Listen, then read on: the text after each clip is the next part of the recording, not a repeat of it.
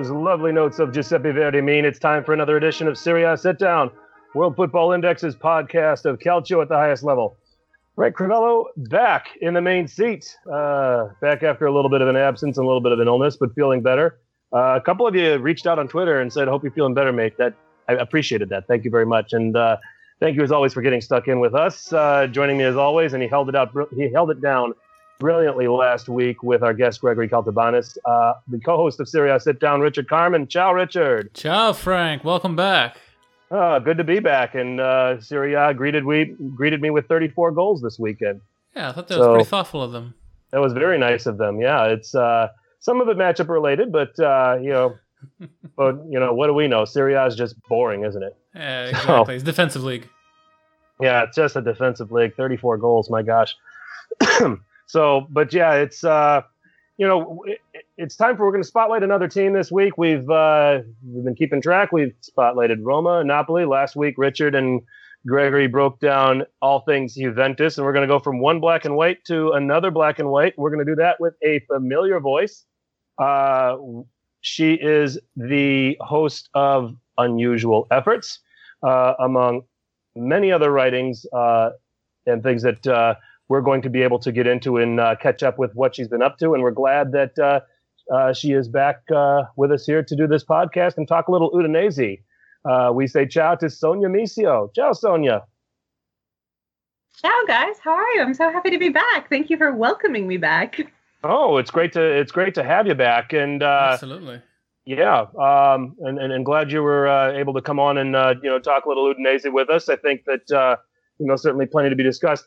Before we get into that Q&A, before a little Q&A on Udinese, why don't you keep us up to speed, get our listeners up to speed with some of the work you've been up to, including some research you're doing on mental illness as it relates to football. Yeah, great. Thanks. So I always have lots of balls up in the air and juggling a bunch of things, but kind of this pet project of mine that I've been wanting to do for a while that really hits close to home with me is examining the links and the relationship on more of a social level of mental illness and soccer. And I know we all jokingly say how, soccer drives us nuts and things like that, but I want to examine it more on a personal level. And I've been talking to several people about their own personal experiences and whether soccer has been a detriment to their mental health or has helped their mental health. And me personally, I know it's been both. And I just wanted to explore these relationships and find out how people use the beautiful game in order to cope with things that they're going through in their life. And if it helps, if it hinders, if it's, just a 90-minute release from what's going on, or if it's a 90-minute intensification of what's going on.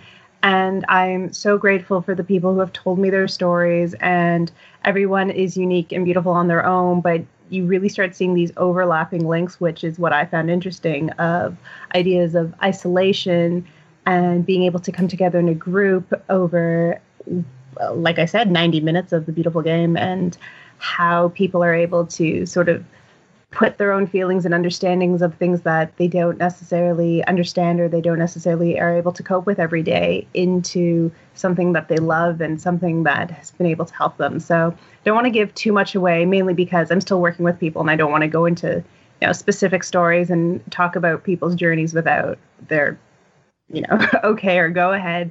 But personally for me, I know that soccer has been in my life through very hard times, and it's been, like I mentioned, detrimental, and it has affected my mental health because it's given me something to kind of focus on and pigeonhole thoughts and feelings to. And it's nice to know that I'm not necessarily alone in those feelings, but at the same time, kind of understanding where these thoughts and emotions are coming from. So it should be interesting. That was kind of a mouthful, but it's I'm really excited and I'm really passionate about it. And like I said, grateful for so many people who are sharing their stories.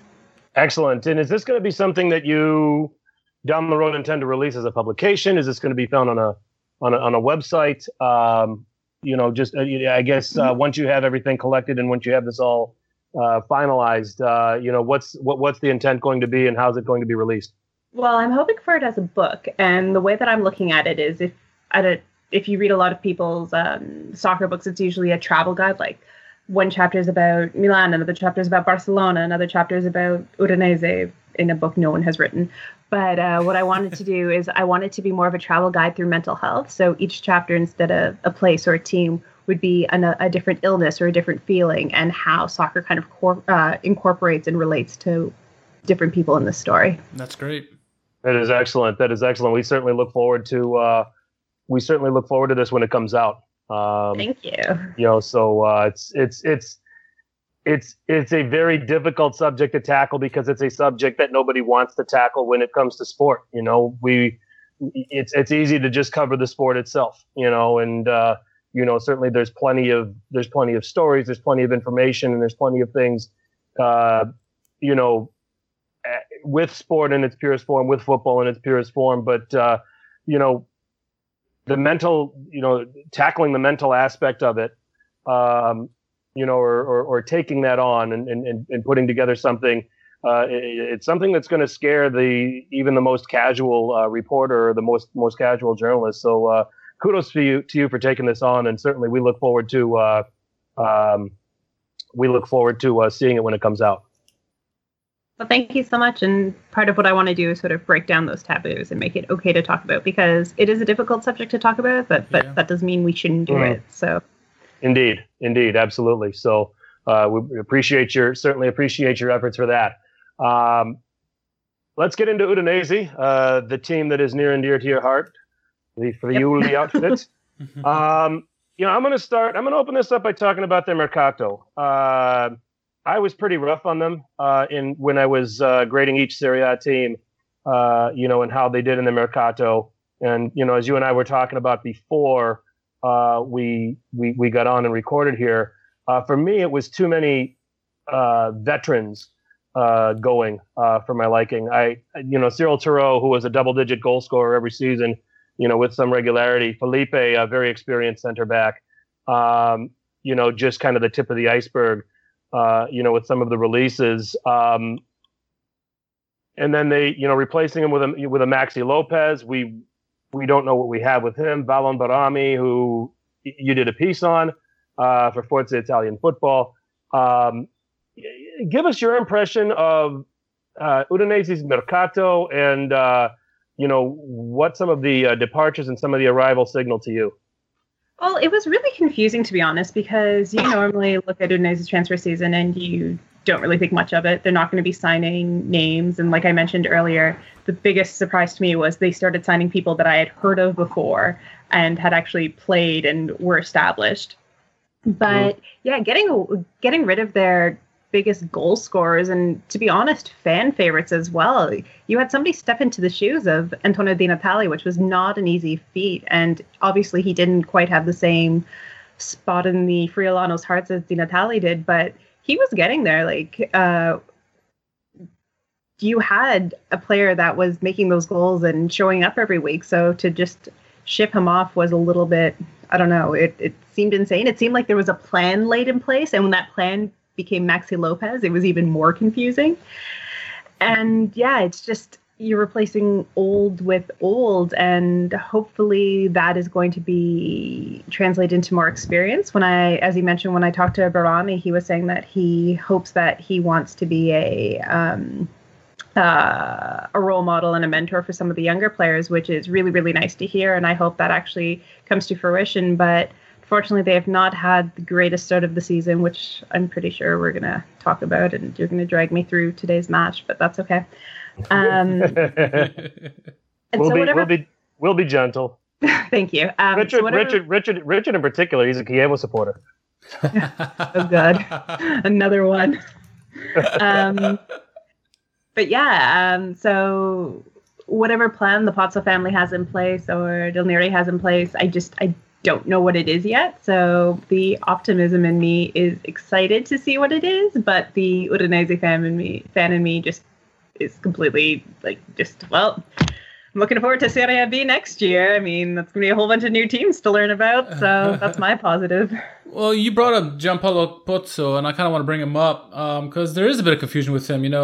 It's, everybody knows now that he has stakes in three teams, not only Udinese, but also Granada, who's considered the feeder club, and then Watford. with all the money now and the EPL, it seems like he's taking. I know a lot of players are being shipped from one team to the other. Brahimi came from Watford, now he's with Udinese, and I think you guys sent Karnezis and what's his name, Mola Wagu, or I forget how you pronounce his name. He went to Watford. How do you feel as a Udinese fan when you see that your owner also has two other teams and he's shipping players back and forth? It seems like there's no real plan, or I don't know what his plan is. Like you said, it's confusion with the Pozzo family. What's your take on that? Well, it's interesting the way that they break it down, because really, you have Pozzo's son running Watford. So you have Gio Pozzo running Watford, and it's father who's running Udinese. And they actually sold Granada a few years ago, so we don't have them anymore. They are clean off our plate. And with it's hard to explain without sounding really bitter. So I'm trying to do this in like the most neutral way possible. Yeah, I know. So with Watford, you have the big shiny lights of the EPL. You have the money that goes there. You have the younger Pozzo, who is kind of more invested in like understanding the glitz and the glam and like knowing how to run a team and wanting the best for the team, because that's going to make them the most money. Whereas you have an Udinese the father Pozzo, who is he's owned the team since 1986. He produces sort of subpar. The fans are happy with it, or they're not complaining, I should say. You're not going to have their ultras storming the pitch or yelling at the players or whatnot. People still remember their 2011, 2010 season where, they were Champions League qualifiers, and they're still kind of running on the fumes of that. Like, fans think this might happen again.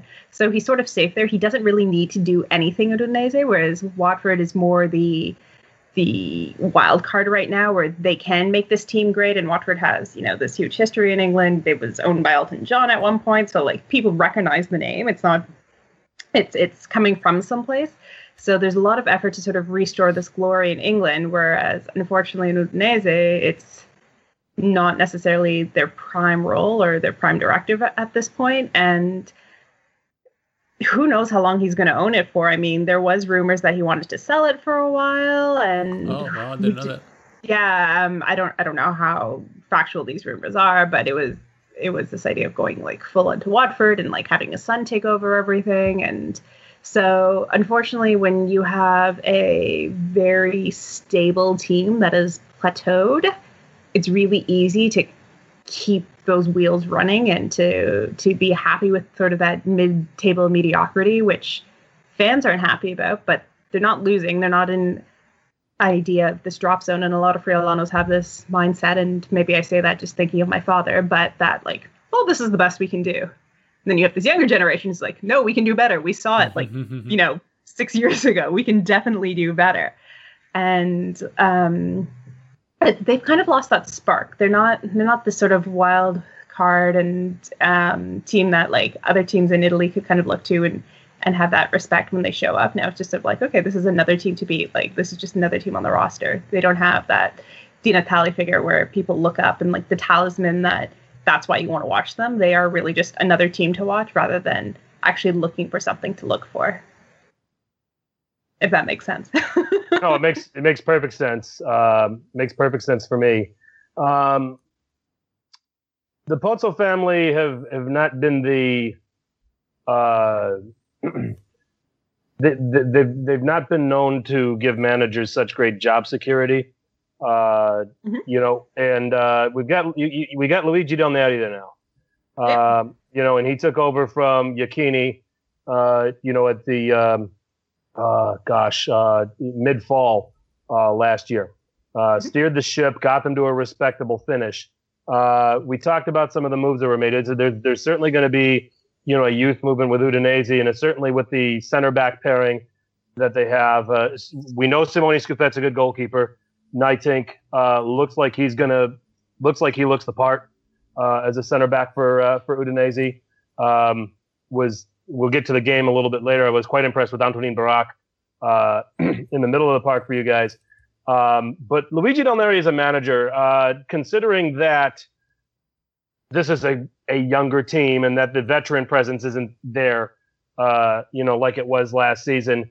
Does he have a little bit more of a rope than what other managers under the Pozzo family might have been given? I think so. Sorry. Also considering his experience and his track record. Yeah, and I think he's also kind of known for managing teams like Udinese, these sort of like mid-table teams that he's just sort of trying to kind of keep up with everybody else, and they're not necessarily looking him to do spectacularly well in the season, which again is unfortunate, and also could just be me projecting, but that's sort of the sense I'm getting a lot from a lot of the Friulano newspapers as well, and it just sort of like, let's be as good as we can be rather than let's be better. He has those sort of Northern Italian roots that the Pozzo family really like. He's able to control the team. I think the one time that they had a lot of conflict was near the end of Francesco Guidolin's reign with Di Natale, and they were starting to butt heads where Di Natale was wanting to kind of take over those managerial roles and those tactician roles where he would, really start fighting with Guidolin on some of his decisions. So I think it kind of scared the Pozzo family because it was the first time that there was like conflict within their squad. And so now that they have a manager that is A, more established, and B, running a team that doesn't have those egos that play within them, I think they will want to hold on to him for a while because he is doing exactly what he was supposed to do. And they haven't had the greatest start of the season, but they also haven't had a terrible start of the season. I mean, the rumblings haven't started yet, I guess I want to say.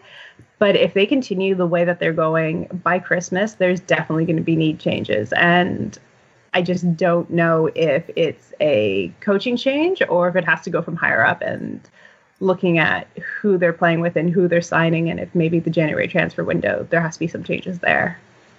I want to go, speaking on that, so you said something earlier that kind of piqued my interest. You were saying, I have to look forward to next season with Serie B and learning teams there. Richard Hall, he penned an article a couple weeks ago, and the title was interesting. It says 22 consecutive years in Serie A may just be coming to an end for Udinese. Yep, I read it. Yeah, with all the talent that you guys have lost, I mean, is there actually true, honest fear that you may be relegated this season? I mean, looking at the team now, I'm just looking at it right now, and I'm thinking, well, you guys have a sufficient amount of talent, but you did lose a lot of. I mean, I can see where he's coming from. With all the guys you lost, Terrell, you lost Sabata, and so on and so forth, Felipe, like you said. So, and as a Udinese fan, how is that fear really true for you, or are you just I'm not so sure. I mean, mid-table, I'm not. I'm curious what you think.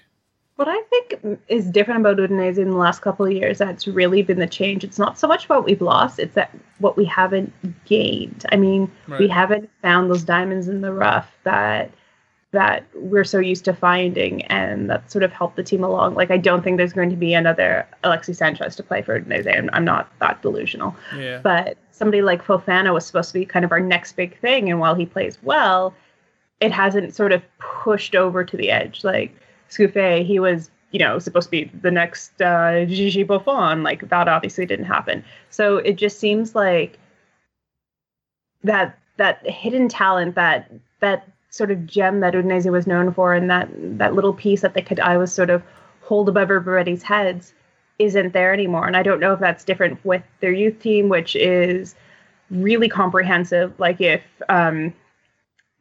anyone's interested, if you look at their youth team and their women's team, like, it's really, really well done. It's one of the most impressive that I've seen in Europe. Like, they're both just really, really well organized and well run. And there's a lot of effort and time that goes into it. So I'm hoping that maybe now that they're actually putting more money into their youth system, that it's going to start building up again. But at the same time, I mean, that's going to take years to establish, right? So if it means a trip to Serie B to get the Pozzo family to kind of wake up and be like, oh shit, we need to do something. It's happened before. I mean, that's why Pozzo came in the 80s, because the team was terrible and he had to bring them up. So they are capable of doing it. It's just a matter of, do people care enough, or are people just sort of okay with this, like I keep calling it, mid-table mediocrity, that you can kind of just sort of float. So in a way, in a selfish way that I'm going to regret saying on a recording, but I kind of want them to get to Serie B to give them that kick in the pants afterwards and be like, something needs to be done. And right. I know this from personal experience with, not to bring them into it, but TFC, you have to hit rock bottom before somebody says, okay, we need to make real changes. Like, we can't keep running on these fumes of years gone by. I've kind of kept tabs here on Udinese this season so far because they're an intriguing one to me. Okay. Open the season with a defeat and largely because of, what I said about I just saw your question there, Sonia. I'm thrown off now. I apologize. Okay, Sonia just put in the text chat and asked if we were going to talk about Giovinco. I said, if you've got some secret story saying he's going to sign for Udinese in January, then sure, we'll welcome it. But no.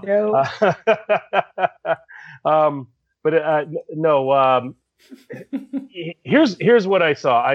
Two new center. Okay, Scafett's a good goalkeeper, but two new center backs, and I thought it was going to be a bit of a struggle. And right out of the box, lose 2-1 to Kiev, lose 3-2 to Spal, but come back and get a nice clean sheet against Genoa, and we'll get into the game here shortly.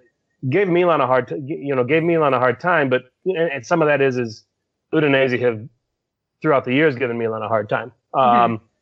So I kind of see this being a process. I really like some of the young players. I hinted toward Nightink and Barak. I'm a big fan of Jakub Jankto, and not just because there was a possibility he could have signed for Milan on deadline day. Rodrigo De Paul is always, I don't think his potential has been tapped yet. So plenty of pieces there. You alluded to Seko Fofana. Kevin Lasagna has come back. He's 24 years old, and it looks like he's part of the permanent plans for Udinese. Is this to you I feel like that this is a team that, okay, Friuli fans are going to need to grit their teeth here for a few months until this all comes together. But this is a team that at the end of the day is a comfortable, 13th, 14th, kind of in that range. What are your realistic with the young players that Udinese have? What are your realistic expectations for Udinese and where they finish? I'd be happy finishing in that mid-table range that you were talking about, but I mean, the problem with them too is if you look at their season on paper right now, losing to Spal, you think like, oh my God, this team is just like, what is happening? They're spiraling out of control. But if you watch the games, you realize that, it wasn't quite what the scoreline read. But at the end of the day, it has to do with the scoreline. Even today's game, which I'm sure we'll get into, you can be like, oh, it was really close. It was a good matchup. They could have won. They almost won. VAR ruined it. But at the end of the day, there's no 3 points there. And so while seeing this progression on the field is great, and it does make me happy, and there are individual players that are excellent, and I can see them progressing, and I can also see how these pieces are being set into play for how the future is going to go, and kind of finding their pieces and making sure that the players fit within the bigger plan. I can understand that, and I can respect that.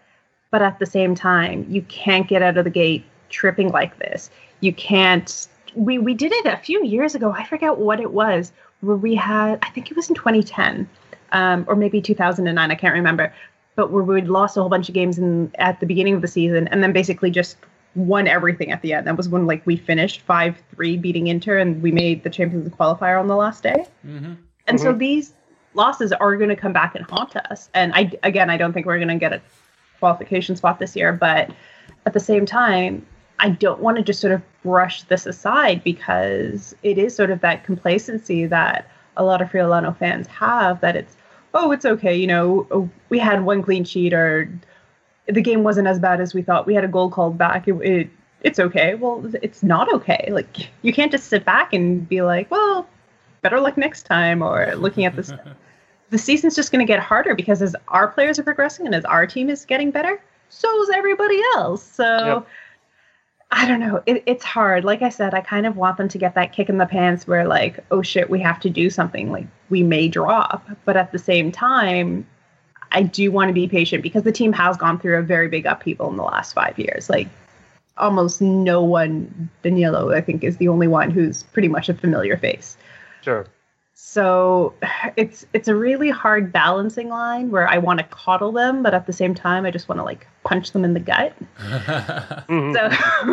So violent. I know. You have no idea what this team does to me, but I completely forgot your original question. I just went on a huge rant right there. I'm table position at the end of May. They're reasonable finish, or if they finish at this spot, I'll take it.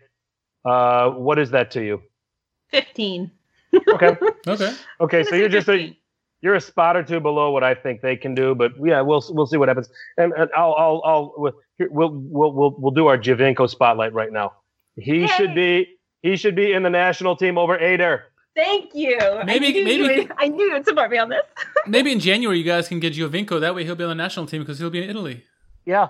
Then no. We need him at Ventura PFC. Ventura won't have an excuse. Richard, you had one more for Sonia here? I did. Yeah. Frank was mentioning a bunch of youngsters on the team. I mean, guys like Barak, Yankto, Fofana, Scuffet. Of the squad you have right now, the youngsters, who are you hopeful? Is there someone that you think will break out that'll become the next big player for Udinese? Maybe not Alexis Sanchez, but a breakout player. Obviously, you said Fofana, you thought was going to be that guy. But is there anyone like Yankto or anyone else that maybe nobody else knows about that you think is on the cusp of having a breakthrough season? Yeah, Yankto we kind of discussed earlier before, and I've been talking about him with my dad for a bit, and we're hoping that he kind of went up through the youth system in Udinese as well. So I'm hoping that he's kind of going to be our poster child. I'm putting way too much pressure on him. I realize this, but kind of be that poster child of like, you can work through the system and you can work through the academy and come up. The problem that I have with putting hope on a young player, especially with Udinese, if you would ask me this about Toronto FC or BSC Young Boys or something like that, I would have no problem answering. But Udinese is just so different. We've had so many times in the past where we could make this and this player would become phenomenal and he would go on to do great things outside of our club.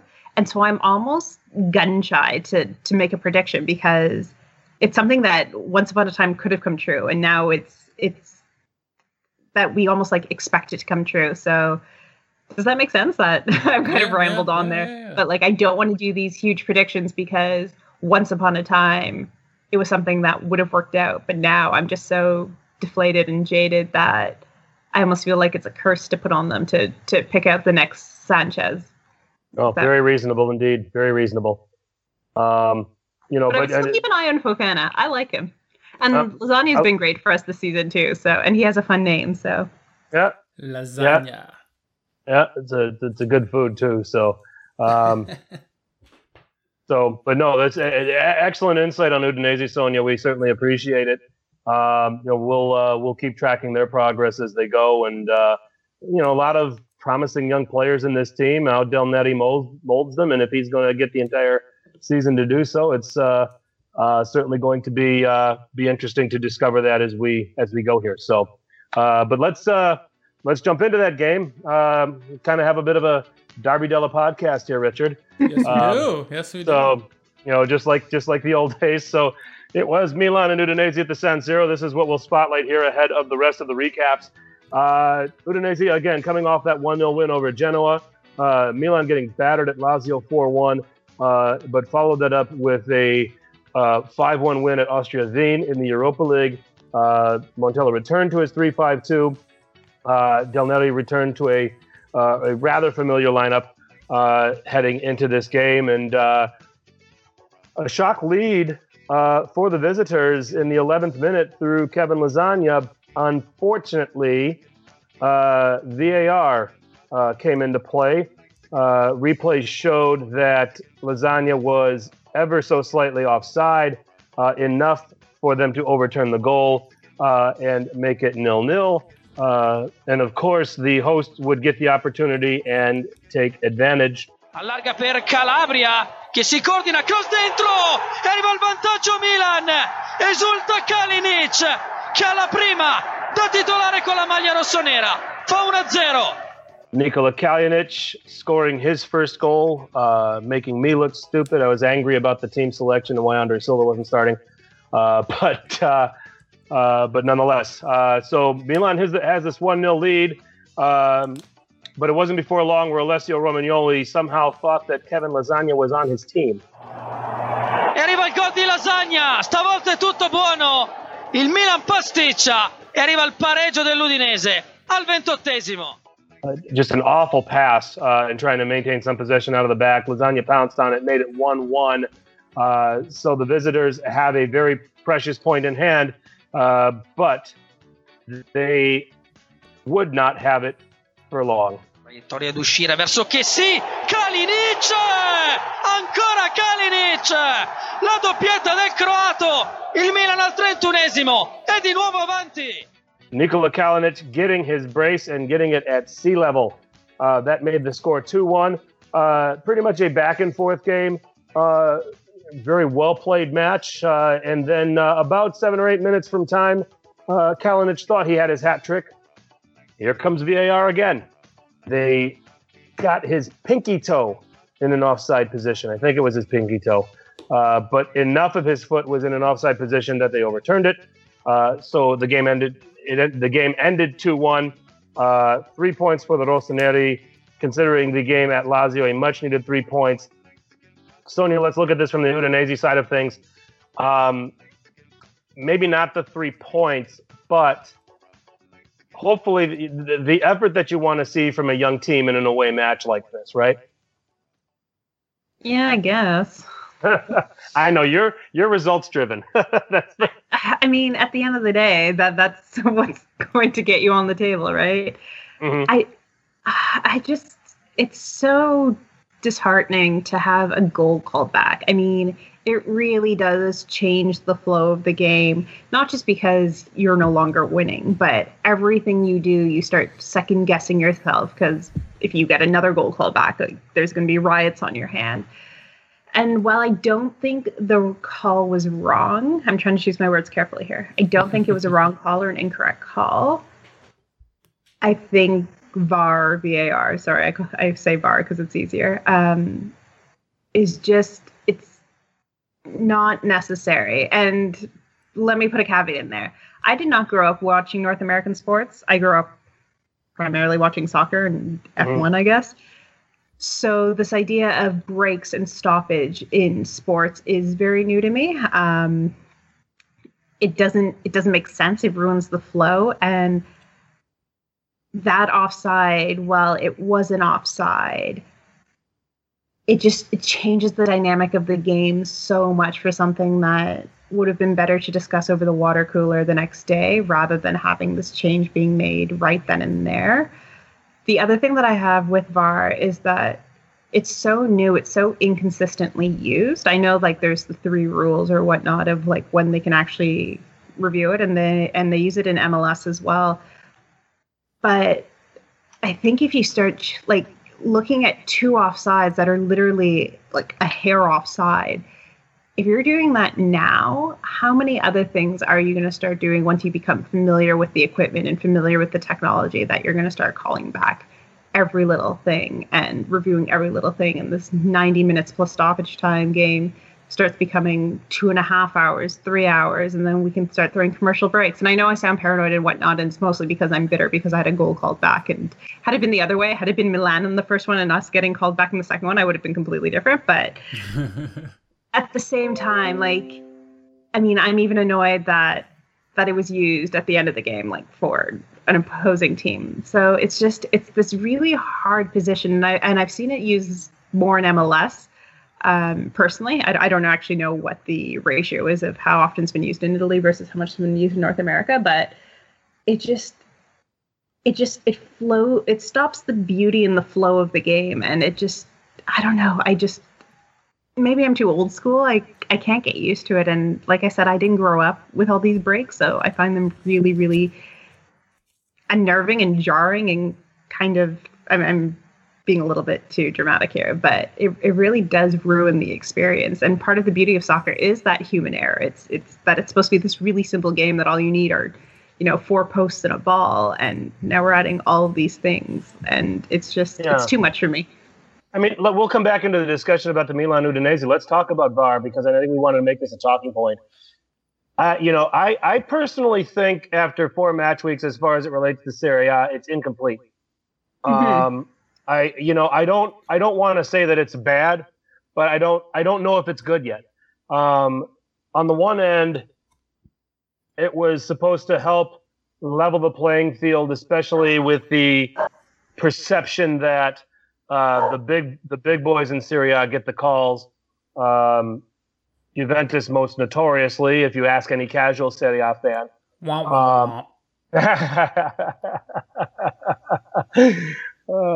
Is Marco Messina going to listen to this from IFTV? We'll tag him. We'll tag him. We'll tag him. Okay. So, Richard, I think it's incomplete. I don't think it's, I think it's had some good moments, but it's also had some head scratchers.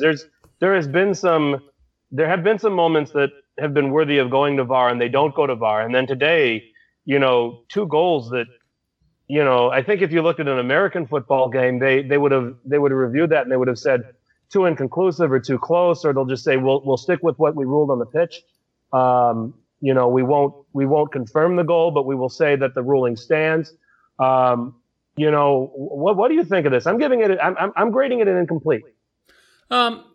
Sonia brings up a good point, saying that it does ruin the flow of the game, and that is such an important factor in a game. And had that goal stood and you never went to VAR, the momentum of the game could have changed completely. Udinese probably would have been more defensive. It would have been harder for Milan to score. But we don't know how it'll shape out. But it definitely ruined the flow. I also am going to give it an incomplete. I actually personally do like VAR. I'm probably one of the few that does. Because when it does get it right, it gets it right. I've also seen it get it wrong, and when it's obviously wrong, I'm like, how did they still not get it right? And also, they're very inconsistent, like Sonia was saying. There's times when you think they should be going to VAR and they don't, and then other times they're going to VAR and you're like, well, why are you going to VAR? Why are you going to VAR for that? Mm-hmm. So they got to work out the kinks on that. I mean, if it was more consistent, I would like it, and more people would like it better. But like you said, sometimes they don't go to it when you should. Other times they go to it and they get it wrong still.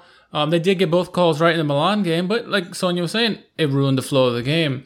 So that's something we're going to have to work on. We're going to have to get used to it, really, but they need to get those kinks better because they're way too inconsistent. And it's not just in Serie A. It's in all the European leagues where they're using it, and I'm sure in MLS as well. And I don't know how you could get it wrong still after going to it. I don't know if bias is playing into it. Hopefully it's not the big name teams getting involved in this. I don't know. No Juventus pulling the strings or anything. I didn't say that. No one heard that. But I'm going to give it incomplete as well. It's too many inconsistencies, too many unknowns, and it's in the right place, but they're not doing what the way they want it to go through. They're not using it as all capabilities. They're not being consistent. No, I don't think so. Sonia, any closing thoughts on VAR here? I don't like it. Okay. That's my closing thought. Hard hitting commentary. Yeah, I know. Quotable over here. But no, I just think there's so many other technologies that could have been implemented first rather than VAR, like putting goal line technology in a lot longer or a lot earlier. And yeah. I don't know. It just seems weird. It seems, like I said, I just feel that people are going to become more reliant on it. And then eventually referees are just going to go to it all the time because it's easy to making that split second decision.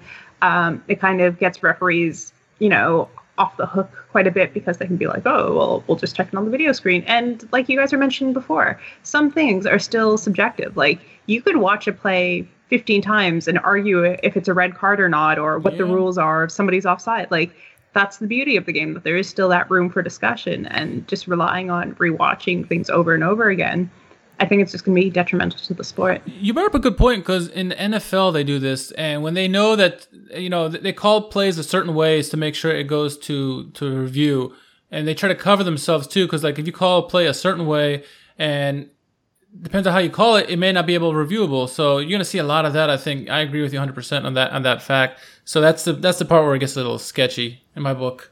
Yeah, and isn't it, correct me if I'm wrong here, I'm going to sound completely uneducated, but in baseball, you're only allowed X amount per game. Is that right?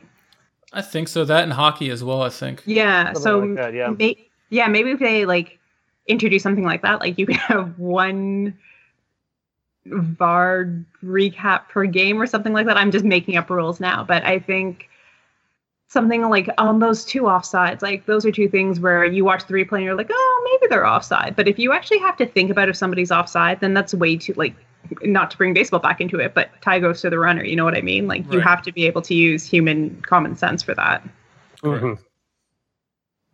Yes, I mean we all agree it's incomplete. It's not very likable at the moment. It's certainly got some work to do after 4 match weeks. Let's come back to the game a little bit. And Richard, as far as the Milan side of this, a fair assessment that they looked more connected this game than obviously the Lazio game, but even the Cagliari game. Oh yeah, definitely. You can definitely see that the guys are starting to know where each other's going to be. Kessie is just a tank out there, but no, you could tell, with the linkage between the defense look much better now. But of course, they finally got the 3 guys they wanted back there playing at the same time, so that helps a lot. But also, you can see how the guys are actually playing the way Montella wants. The guys know where they're going to be. They're working off each other. Kalinic, even though it's his first game starting, he seemed to work really well with in the Europa game with Canonalo. They had good chemistry there, and then this game he was working off of Bonaventura and Biglia and all those guys. It seemed to be working very well together. So they're starting to gel, which is very good. They're coming a little faster than we thought, but there's still some work to do there. Sure. You know what I mean? Sure. No, definitely. And to your point, I thought Frank Kessie was the best player on the pitch today. I actually thought Biglia was. I thought he actually looked world class, but I want to see him do it against Lazio teams, not Udinese. No offense, Sonia. I think for me, just some of the ball winning that Kessie did, and just some of the work rate and some of the things that he did. The footwork too. Oh yeah, just for a big guy like that. Oh my goodness. But anyway, I thought that he was very good for Milan. I thought on the Udinese side, obviously Lasagna was a nuisance. I thought Barak was good there in the middle of the park.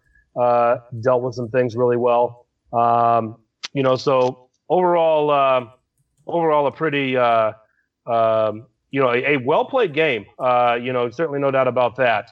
And then Richard, you have one of your interesting facts here to discuss about this game. It may just be interesting to two of us on this podcast. Milan's last win against Udinese, it's actually been a while. It's been September 2015, I believe it was. Udinese won all 6 points last season, so they've had Milan's number. So this is it's a good win for Milan in that respect, and a bad loss for Udinese. I apologize. You're welcome. Just trying to make you guys feel better. Certainly been a bit of a bogey team for the Rossoneri in the past few years, to Richard's point. Your comments or your thoughts on what you heard about Udinese and the state of their team.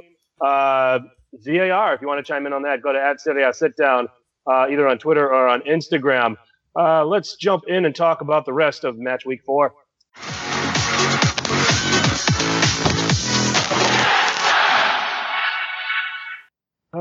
34 goals on the weekend, Richard and Sonia. Fair to say we're going to give the Lega Serie A sound guys a workout, aren't we?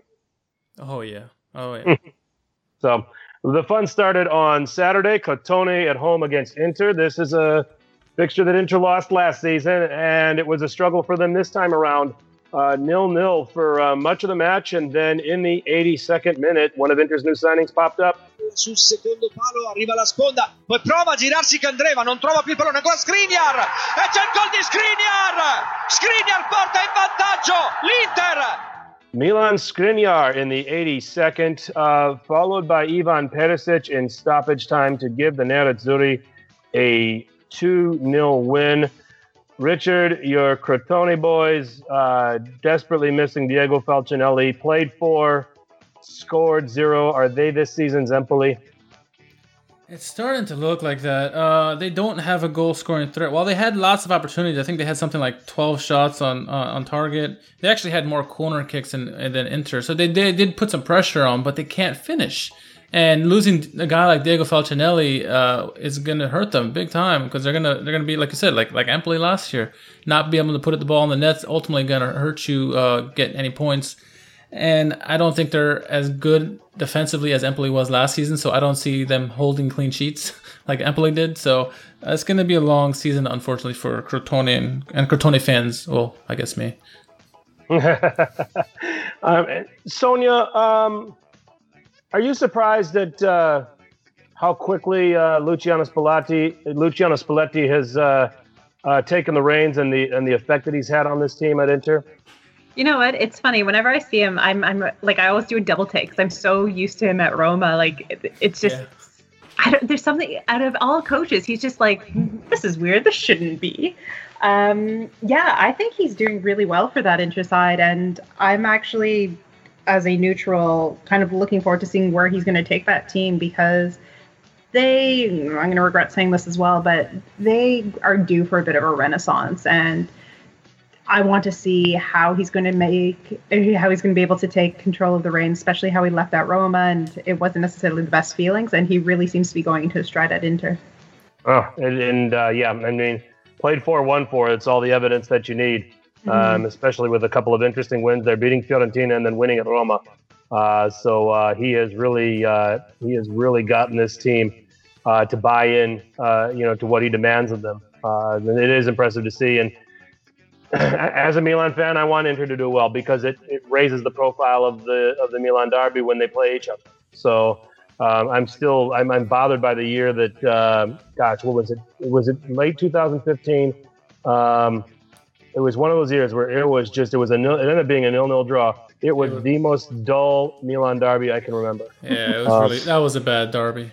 Yeah, I mean, and you want to raise the profile of that, and to do that, both teams need to be very strong, and certainly Spalletti has gotten that going with Inter.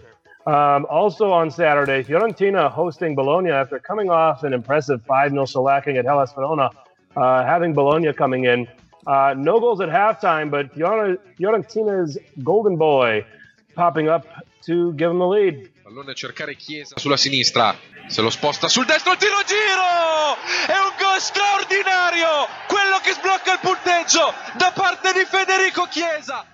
That was Federico Chiesa to give La Viola a 1-0 lead. But you know what, guys? My coaches and my mentors always told me a team is always most vulnerable after they just scored a goal, right? Absolutely. Yeah, and Bologna's old boy pops up just a minute later. Ha sicuramente costruito di più rispetto al Bologna, attenzione però subito a reagire Palacio! Dopo un minuto esplode la partita, prima Chiesa, poi Palacio, 2 reti in poco più di 60 secondi. Rodrigo Palacio, yes, you heard that correctly.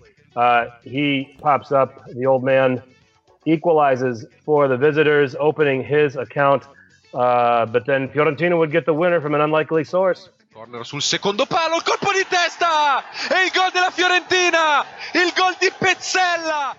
Herman Pezzella, the central defender, getting the winner for Fiorentina. 2 in a row. Sonia, we were looking at Fiorentina as being a team that we thought was going to be in for a struggle through the first half of the season, but now they've won 2 straight here under Stefano Pioli. They had so much talent leaving. The replacements aren't as flattering, but promising. Looking at Fiorentina with 2 wins here, in the first 4 weeks, do you think they're ahead of schedule? Definitely. Fiorentina's one of those teams where I feel that when people think they're going to do well, they just completely bomb it. And then when people have written them off, they're just like, no, wait, we're still here. And so I think a lot of people had written them off at the beginning of the season or were more focusing on other teams. And you have the rise of Atalanta, which sort of took over that kind of, nice little this is going to be our dark horse for the season. And I think Fiorentina are kind of clawing their way back. The win was nice. The game was kind of interesting because of those 2 and 10 goals, which is always fun to see because it really does open up a game a lot. I don't know. I don't want to say they might peak too soon, but I feel like whenever I kind of get interested in them and sort of back them a bit, they let me down. But right now, I'm interested to see where they're going to go because they have surprised me so far. Yeah, it's certainly a lot farther along than we maybe thought they'd be. Richard and I talked about them being this year's Sampdoria last season were the team that struggled through the first half of the season and then just turned it on after the new year. And we thought that Fiorentina would be this team this season. So to have 2 wins out of their first 4, suggests that Pioli is also having an impact here, in his first season in charge there. Let's go to the other side on this one, Richard. It seems like 3 years ago that Bologna opened the season with a win and a draw. That seat's going to start to warm up for Roberto Donadoni, isn't it? Oh yeah. He's always on a hot seat. It's going to be ever more so this season. With the players that they have are frankly not good enough. And if he keeps getting results like this, you're going to see his name come up real quick. I honestly don't see him lasting the whole season, but hopefully I get proven wrong by Bologna. I guess we'll see, huh? Because he's a good manager. He's a good manager. Oh, he had been a good manager. I don't know if he still has it, or maybe it's just a team he's on.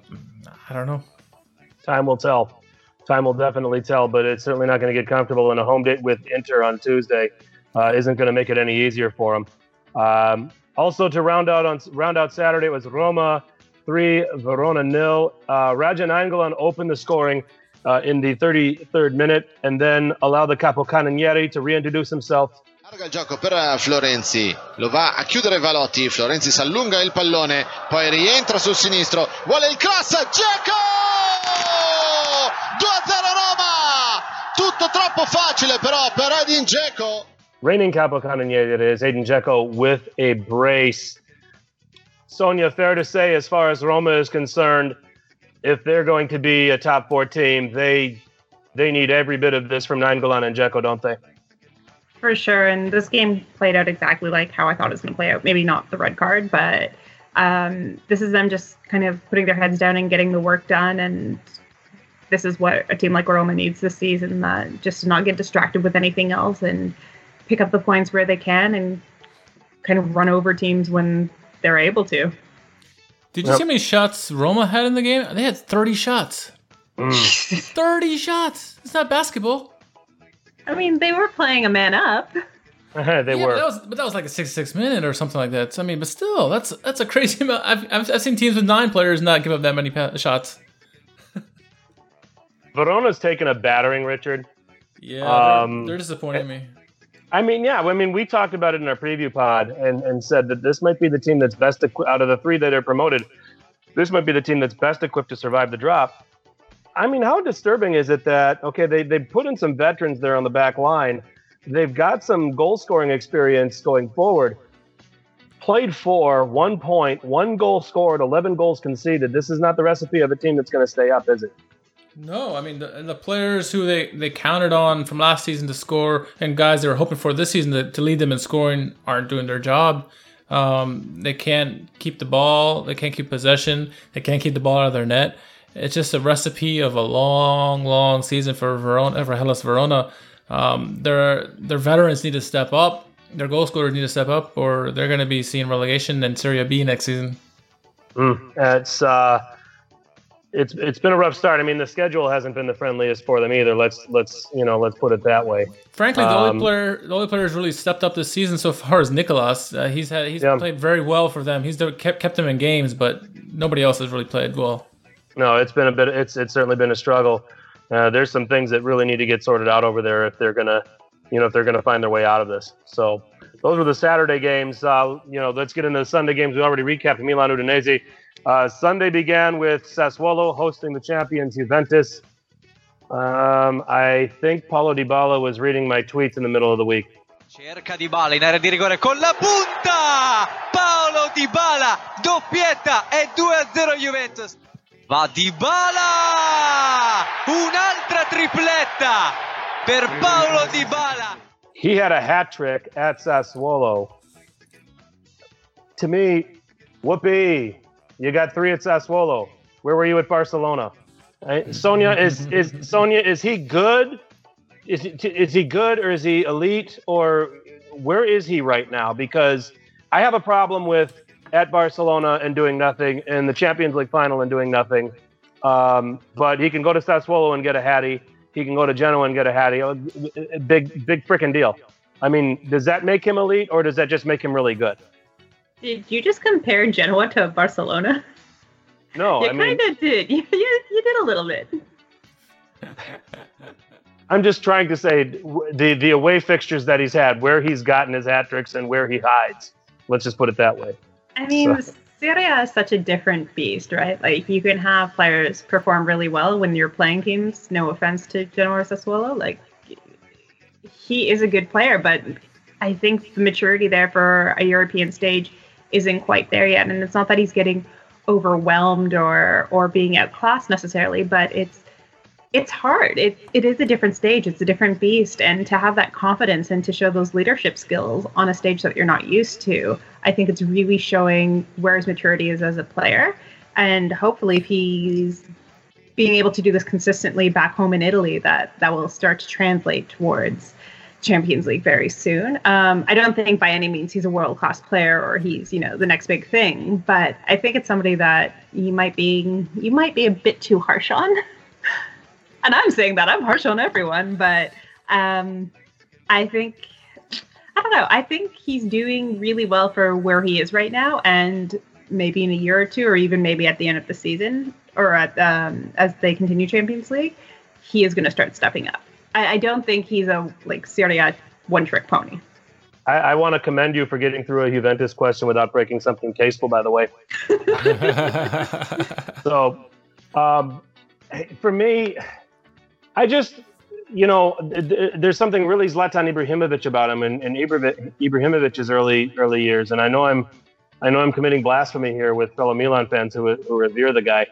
You are. But, well, yeah, I mean, he can destroy these teams. He can beat up on the weak and the sad and score those goals. But then when the bright lights and the big stage come on, where is he?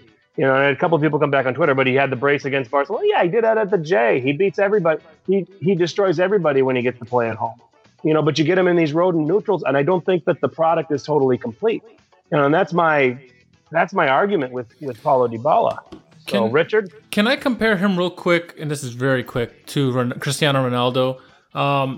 Everyone says what a great player Cristiano Ronaldo is. All his goals he scores international. But if you look at it really deeper, the majority of these 74 goals, or whatever he has, or 58 goals, come against the smaller countries where he's beating them up with scoring 4 or 5 goals against them. And then when it comes to the big stage in those international tournaments, he's not there. Now, I'm not going to compare him anymore to Dybala because Ronaldo does show up to Champions League. I mean, he's one of, I think, all-time leading scorer and whatnot, and he shows up to the big games for club. But Dybala, to get to that level, he has to show it to me. If he wants to be called elite, he needs to show up to these games like Barcelona or any of these Champions League games and on the road. I don't want to see. I've seen it at the J Stadium. He had 2 goals against Barcelona last year. You need to do it on the road and in Champions League. And like Sonia says, it'll come with more games that he gets. But I mean, this Juve team may not have many more years to do this. This is their time to shine. So he needs to step up quickly, and especially when we're in that number 10 now. He's got to get it going. He's got to get it going. I guess I look at it from the standpoint of you've got the number 10. Think of the players before you that have worn that number for that team, and how they treated that responsibility and that the level that they elevated themselves to. I mean, the most recent, obviously, Alessandro Del Piero, Roberto Baggio, Michel Platini. He's not there yet. That's just kind of where I'm at. For consolation, Sassuolo, Matteo Politano scored. Played 4, scored 2, and I would not have said after 4 games that between Falcinelli, Berardi, and Politano, they'd only have 1 goal between them.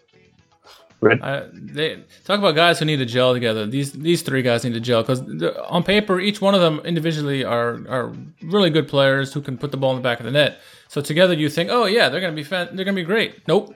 These guys can't seem to find each other. It's just not working at all, and they need to go to 2 practices a day or 3 practices a day till they can figure out chemistry. If they have to sleep together, do that. They got to figure out a way to get this together because Sassuolo goes as they go, and if they don't pick up the scoring, Sassuolo is going to be hurting because they're one of my teams that I thought were going to do really well this season, coming back after last year's miserable time of the year. So I don't know. I don't know what's up with these guys.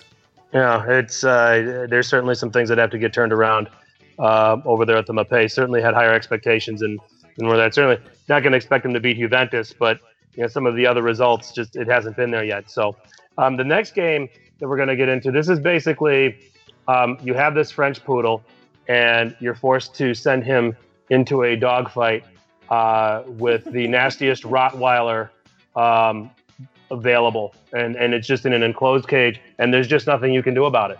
Your little French poodle is going to get mauled. There's no chance. There's no chance for the poor thing.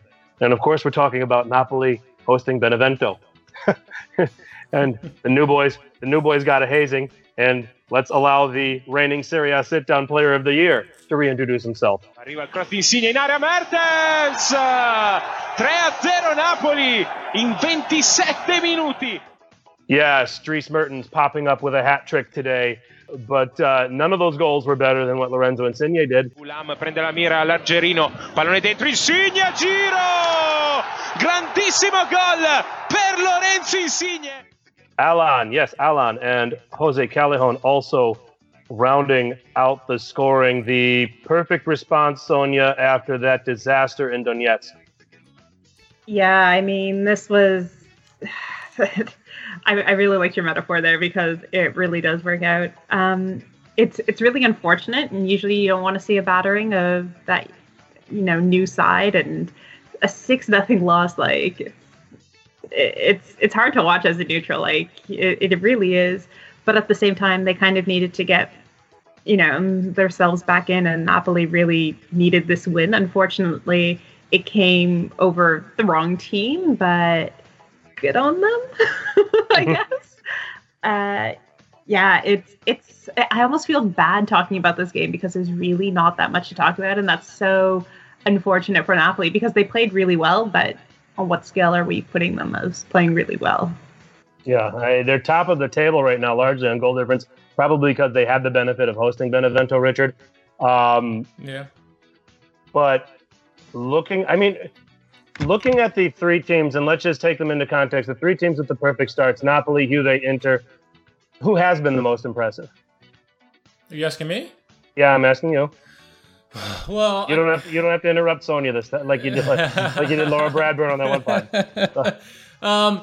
I'm gonna say Inter, and just because what Spalletti has done with Inter and how fast they clicked. I mean, I kind of always knew that Napoli was gonna get their goals, and maybe it's just the fact that I'm used to Napoli scoring like crazy that I'm not fazed by them really. And Juventus, they're doing their thing. So I'm most impressed by Inter, but I mean the fact that I think I saw a stat today, Napoli has 15 goals in their first 4 games. That's mind-boggling. 15 goals in 4 games. That's more than 3 goals a game. That is definitely impressive. When you consider nearly 4 goals a game. That's impressive. Sonia, do you agree with Richard that it's been Inter the most impressive of the 3 that are perfect so far? I think Inter is the most surprising, but I've been really impressed with Napoli this season. They've been a lot of fun to watch, which is a huge compliment to Napoli because they're usually really frustrating to watch, especially as a neutral. Again, like they do really, really well, and all of a sudden they just like destroy themselves, and you don't know what they're doing. So I do think Inter has been the better team overall. I've really enjoyed watching Napoli so far. And I agree with that. It's hard to answer that question when you look because they've all been impressive in their own mind. Yeah. But just for the sake of doing it, since Sonia said Napoli and Richard said Inter, I'll give the argument for Juventus just because you lose a Dani Alves, you lose a Leonardo Bonucci. Juventus fans aren't necessarily flattered by what happened in the transfer market and how the team was rebuilt and reshaped. But 4 games, played 4, won 4, and doing it exactly how they're supposed to be doing it. And the one time they got hit in the mouth, Genoa, they came back and responded with 4 goals. Okay, fine, they got pantsed in Barcelona. It's a different competition. But as far as the Serie A is concerned, they're doing exactly what you would expect a defending champion to do with the opponents that they've played, take care of business. So, and do it resoundingly. Scored 13, conceded 3. But to your guys' point, I mean, you could make a case for any one of these 3 teams. So they've all been very good in their own right to get to playing 4 and winning 4. So you were going to add something, Richard? I was gonna say, what do you think Benevento were thinking when they were watching Napoli versus Shakhtar? Do you think like, oh, geez, we got to show up on Sunday to play Napoli? They're gonna whoop our ass. I feel bad, completely bad for Benevento, like you guys were saying. I feel it's just disheartening. I mean, they come to Serie A first time, in however many years, and getting their ass handed to them like left and right. It's unfortunate. I would have called in sick. I'm surprised no one did. I'm surprised the coach did. Honestly, though, once they play us, they'll win, so it's okay. Spal can do it. Anyone can do it. They'll probably beat Milan, too. I'm not sure. I see. We're going to get into asking the question about Benevento at some point if they even get 10 points this season. So, like we did with Crotone last year. So, that's right. maybe that's what Benevento need. They need for us to speculate if they're going to break that mark to get them going. So, moving on, we had Spal hosting Cagliari. And it was the visitors getting on the board with Wonder Boy Nicola Barella putting Cagliari in front 1-0, but then the game was put away with this screamer from João Pedro. João Pedro, il dribbling, prova il tiro, Pedro! E trova un grandissimo gol, João Pedro! Nice goal from João Pedro. We don't really need to spend a whole lot of time talking about this game, do we? Nah. No. Cagliari got a clean sheet, that's a story. That's a shock. That's a shock story there. Should be that front is a page. shock. That would be front page had Napoli not scored 6. So, moving on. Okay, this one was fun. Torino and Sampdoria, a matchup of two teams that, if you'd been listening to us, two teams that we are very interested in as far as maybe making some noise and snatching one of those European places. Someone that was near and dear to Sonia Misio's heart, Duvan Zapata, was the one that got on the score sheet first in the first minute for Sampdoria, but it was equalized by this screamer from Daniele Baselli. Per Baselli che fa il tiro ed è un gol bellissimo quello di Baselli. Torino 1, Sampdoria 1, l'Eurogol di Baselli. That made it 1-1, and it only took 2 minutes after that for the rooster to crow for the hosts. Adem Ljajic, dentro per Belotti, la palla sul sinistro e arriva un altro gol bellissimo con il gallo Belotti. Torino 2, Sampdoria 1, la firma di Belotti. Andrea Belotti making it 2-1. But then, apparently Italy is a country for old men. We talked about Rodrigo Palacio earlier. Fabio Quagliarella turned up at 34 minutes. Il cross morbido per Quagliarella e arriva il 2-2 della Sampdoria con Fabio Quagliarella. 2-2 in 34 minutes, and we were on our way to like a 4-4 game, and that's the way that it turned out. And a splitting of the points. Sonia, who's going to say I'll take this more, Torino or Sampdoria? I'm going to say Sampdoria because both goal scorers were ex-Udinese. It was actually a fun game to watch. It really shows that when you get two teams on, and you don't get this very often in Serie A, but when you get two teams on a really good level, how much fun soccer can be in Italy. And unfortunately, you don't get to see that very often week in, week out. It's usually the 6-0 slaughtering or a 0-2 kind of snooze fest. So this was a lot of fun for a game to watch. I do think overall Sampdoria impressed me a bit more, but that's not to take anything away from Torino. Like I said, it was just kind of end to end and really equally matched. Richard, do you agree with it? Sampdoria probably happier with the point here? Yeah, I mean, from my perspective, I think Torino were the ones that were lucky just because I think Sampdoria is not much better than them. Or not that much better, but better than them. But if you took a look from their perspective, the two teams, I think Sampdoria, because they were on the road, going into any environment, that's a hostile environment. It's always going to be difficult to get a win, get a points. And the fact that 69-year-old old man Quagliarella, saved them again, that's points, valuable points, because as the season goes on, every point matters, and that could for one of these teams could equal Europa League spot. So getting points, not losing is big at all stages of the season. I mean, for two teams that are going to be battling for position, they're certainly none of them are going to come near the top 4, but trying to snatch a European place, this is what you hoped for. Very entertaining game. We get the Multicalcio on beIN Sports, and we all were watching Milan Udinese, and like within seconds we see the Multicalcio graphic come up. We're like, And I thought, I said, yeah, that's either got to be Napoli or it's got to be the Torino Sampdoria game.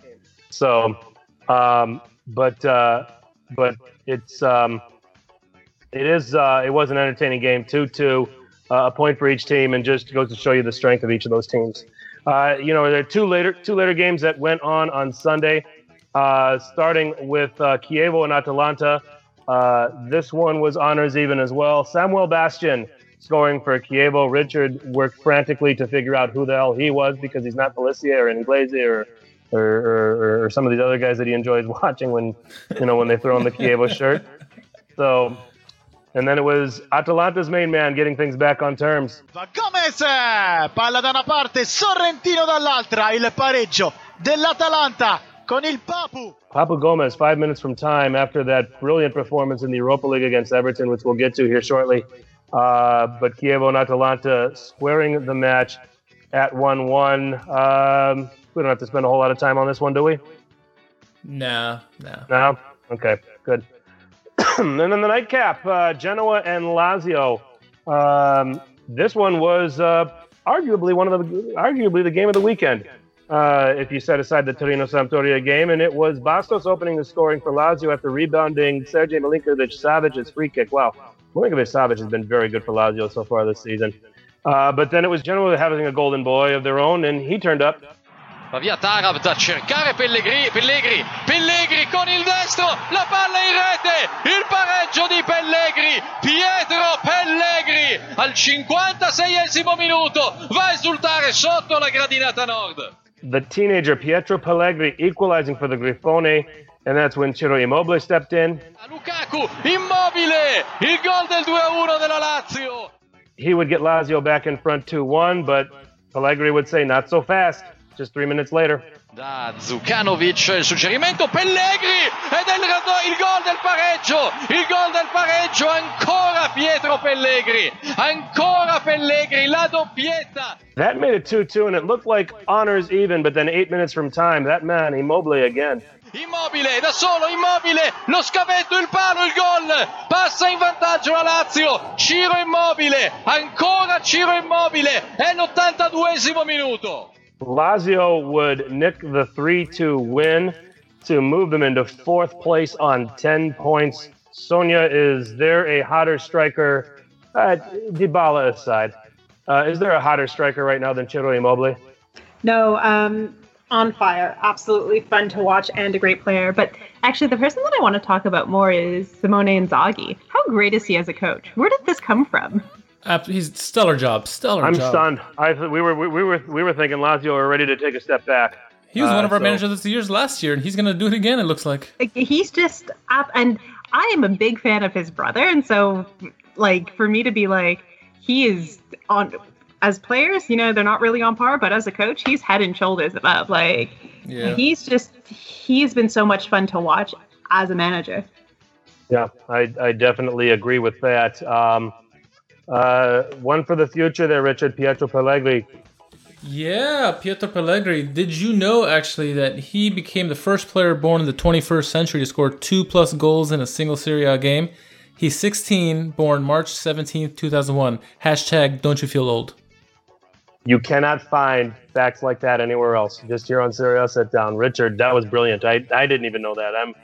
So well done, and yes, boy, he's got a future. He'd be great in red and black, wouldn't he? Just putting that out there. So, table itself, we talked about the three perfect teams: Napoli, Juve, Inter, all on 12, Lazio on 10, Milan on 9, Torino on 8. That's your top 6. Sampdoria sitting there on 7, of course, with a game in hand. Bottom 3, Crotone on 1, haven't even scored a goal yet. Verona on 1, Benevento at the bottom on 0. You've also got Sassuolo and Genoa on 1 point. I mean, we're still in the getting to know you phase. For me, it takes about 8 or 9 match weeks to really get a feel for what everybody is and where they're going to be. Anything early on from what you've seen through these first 4 games, Sonia, though, that's got your attention? Just mentioning before Lazio, I think they're going to be the team that I'm going to watch. They've just been fun. Yeah. they've got some revelations there. Luis Alberto has also been pretty impressive for them. Sergej Milinkovic-Savic, as I've been saying, seems to be picking up where Lucas Biglia has left them behind. Richard, how about you? What's jumped out at you so far? Both Lazio and Fiorentina, they both proved me wrong. I thought both were going to have a backwards of a season. Fiorentina, I thought, like we were saying, we thought they're going to come on in the second half of the season, but they're playing well right now. They're in the top half of the table. And Lazio, they just continue where they left off last year with Immobile, who's on fire. That they had a good test against Milan and they battered them. So I like what Inzaghi and his men are doing. I definitely agree. Like the start that Lazio are off to, like where Torino and Sampdoria are. They're off to very nice starts. Right now, clearly to me, the biggest disappointment so far has been Sassuolo. For the talent that they have in their team to have played 4 games, just 1 point, just 2 goals. To me, that's underachieving. So, first 4 games of the season. Listeners, what's caught your attention? Go to @SeriaSitDown on Twitter or go to Instagram. Give us your thoughts. Let's do a very quick Europe recap.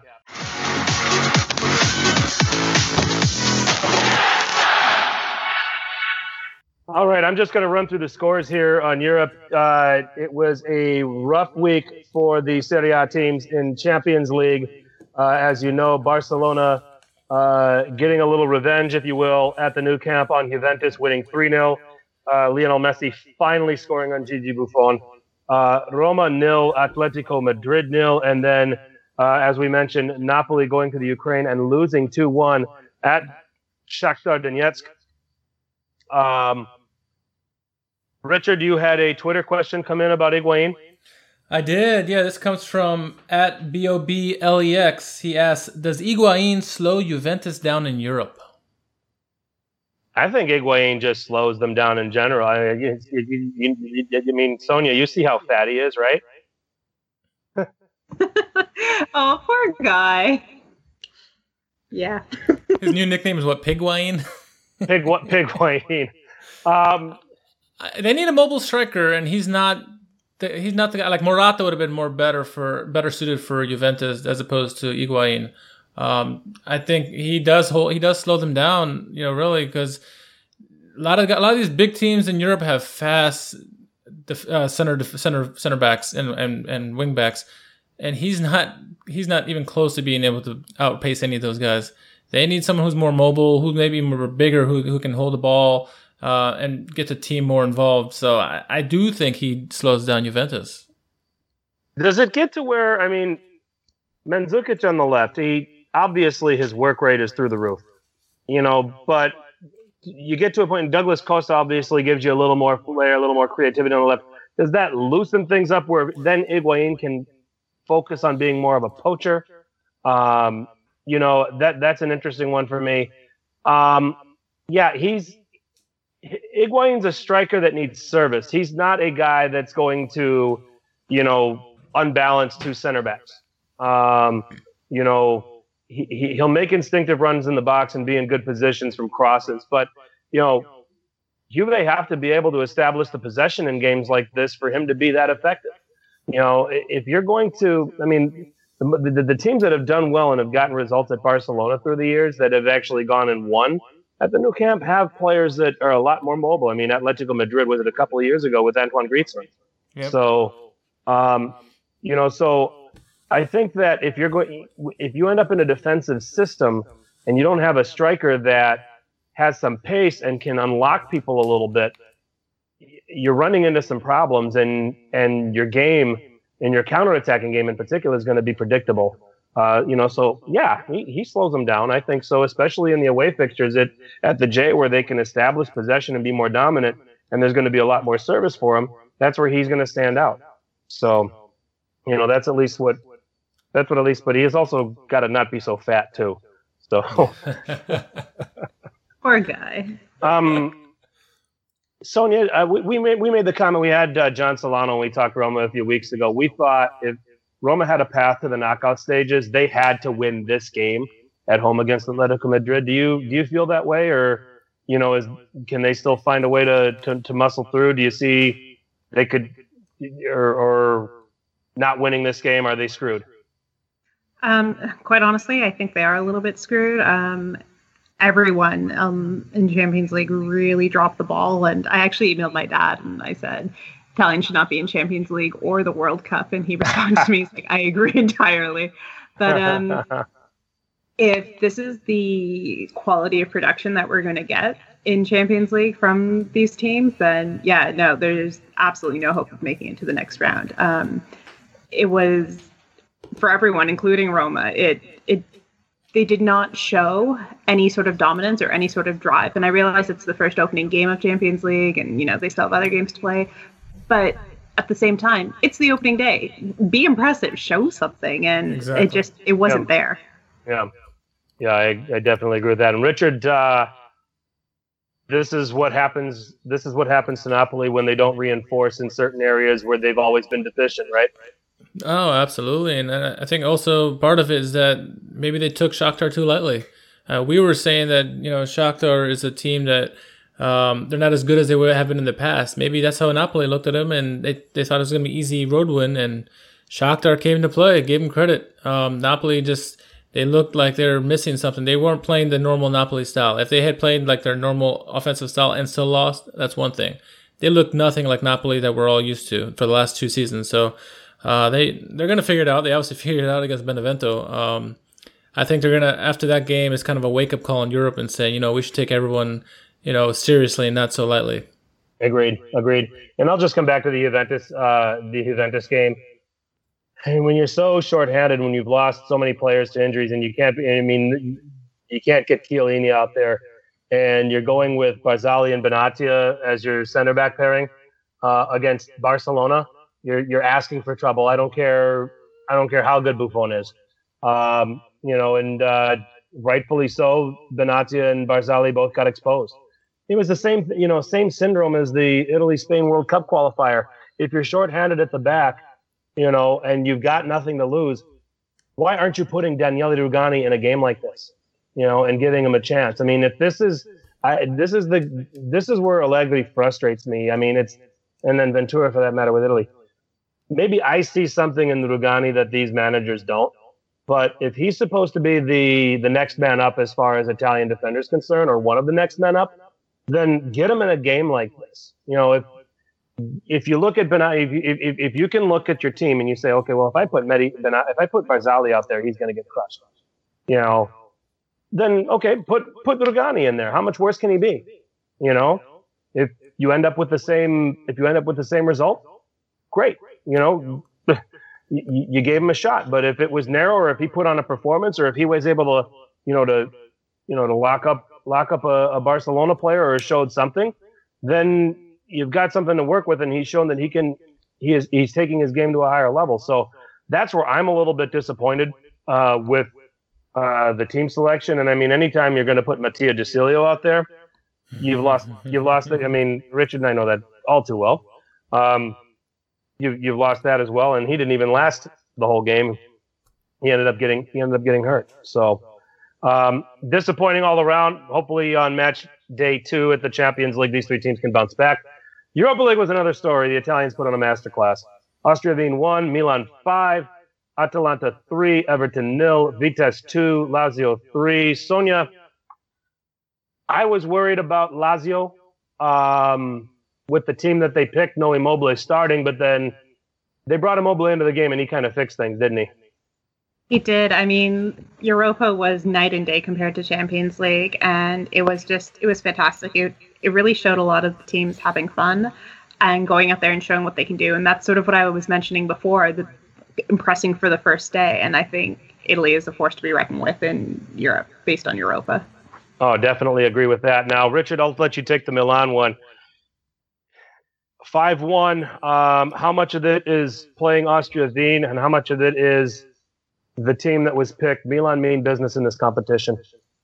It was both. Austria Wien, they're an okay team. I think they're currently sitting like 4th in their league. But Milan's lineup showed that they were serious. Çalhanoğlu was fantastic player in that game. Kalinic linked up well with him, like I said earlier. The whole team played very well.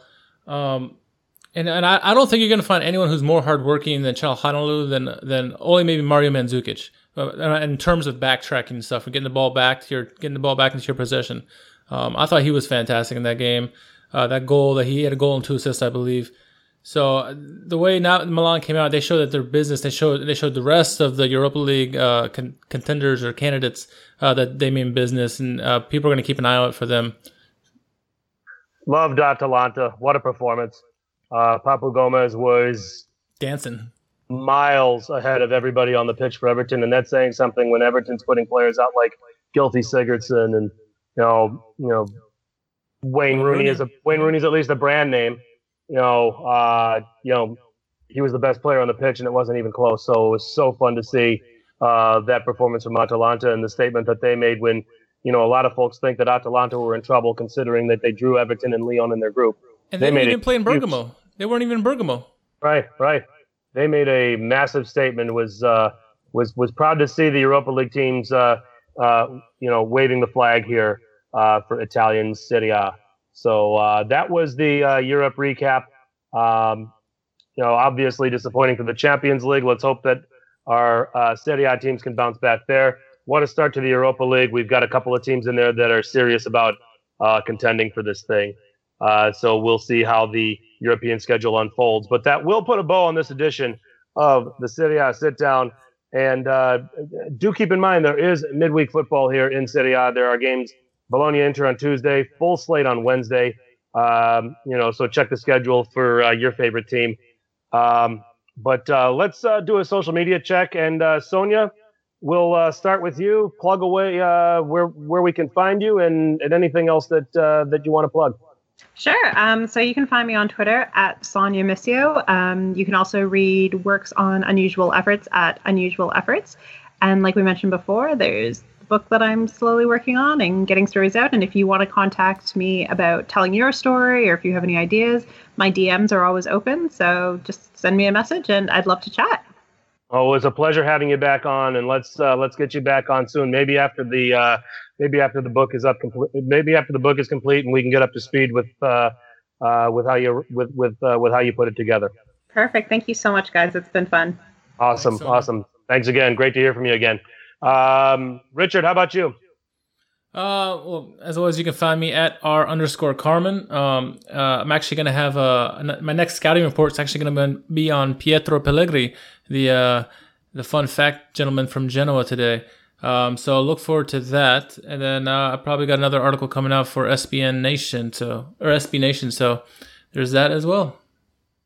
And you can find me at FTC_21 on Twitter. My blog, The Calcio Consultant, can be found on worldfootballindex.com. With midweek football, I'll come up with something. Might explain myself about Dybala. I know I want to put something together about that, but I do have a couple things to that I do want to get off my chest and maybe do so through the blog. So there will be a blog entry this week, but as usual, I'm in that kind of writer's block right now, trying to figure out what I actually want to write about, but there'll be another release this week. At Serie A Sit Down on Twitter, also on Instagram, and then also go to worldfootballindex.com, boatload of podcasts that you can find, blog entries, just about anything you want to know about the beautiful game, it's there. So do check that out, and want to thank you for taking the time to listen to us. Be sure to tell your paisans about us. Ciao.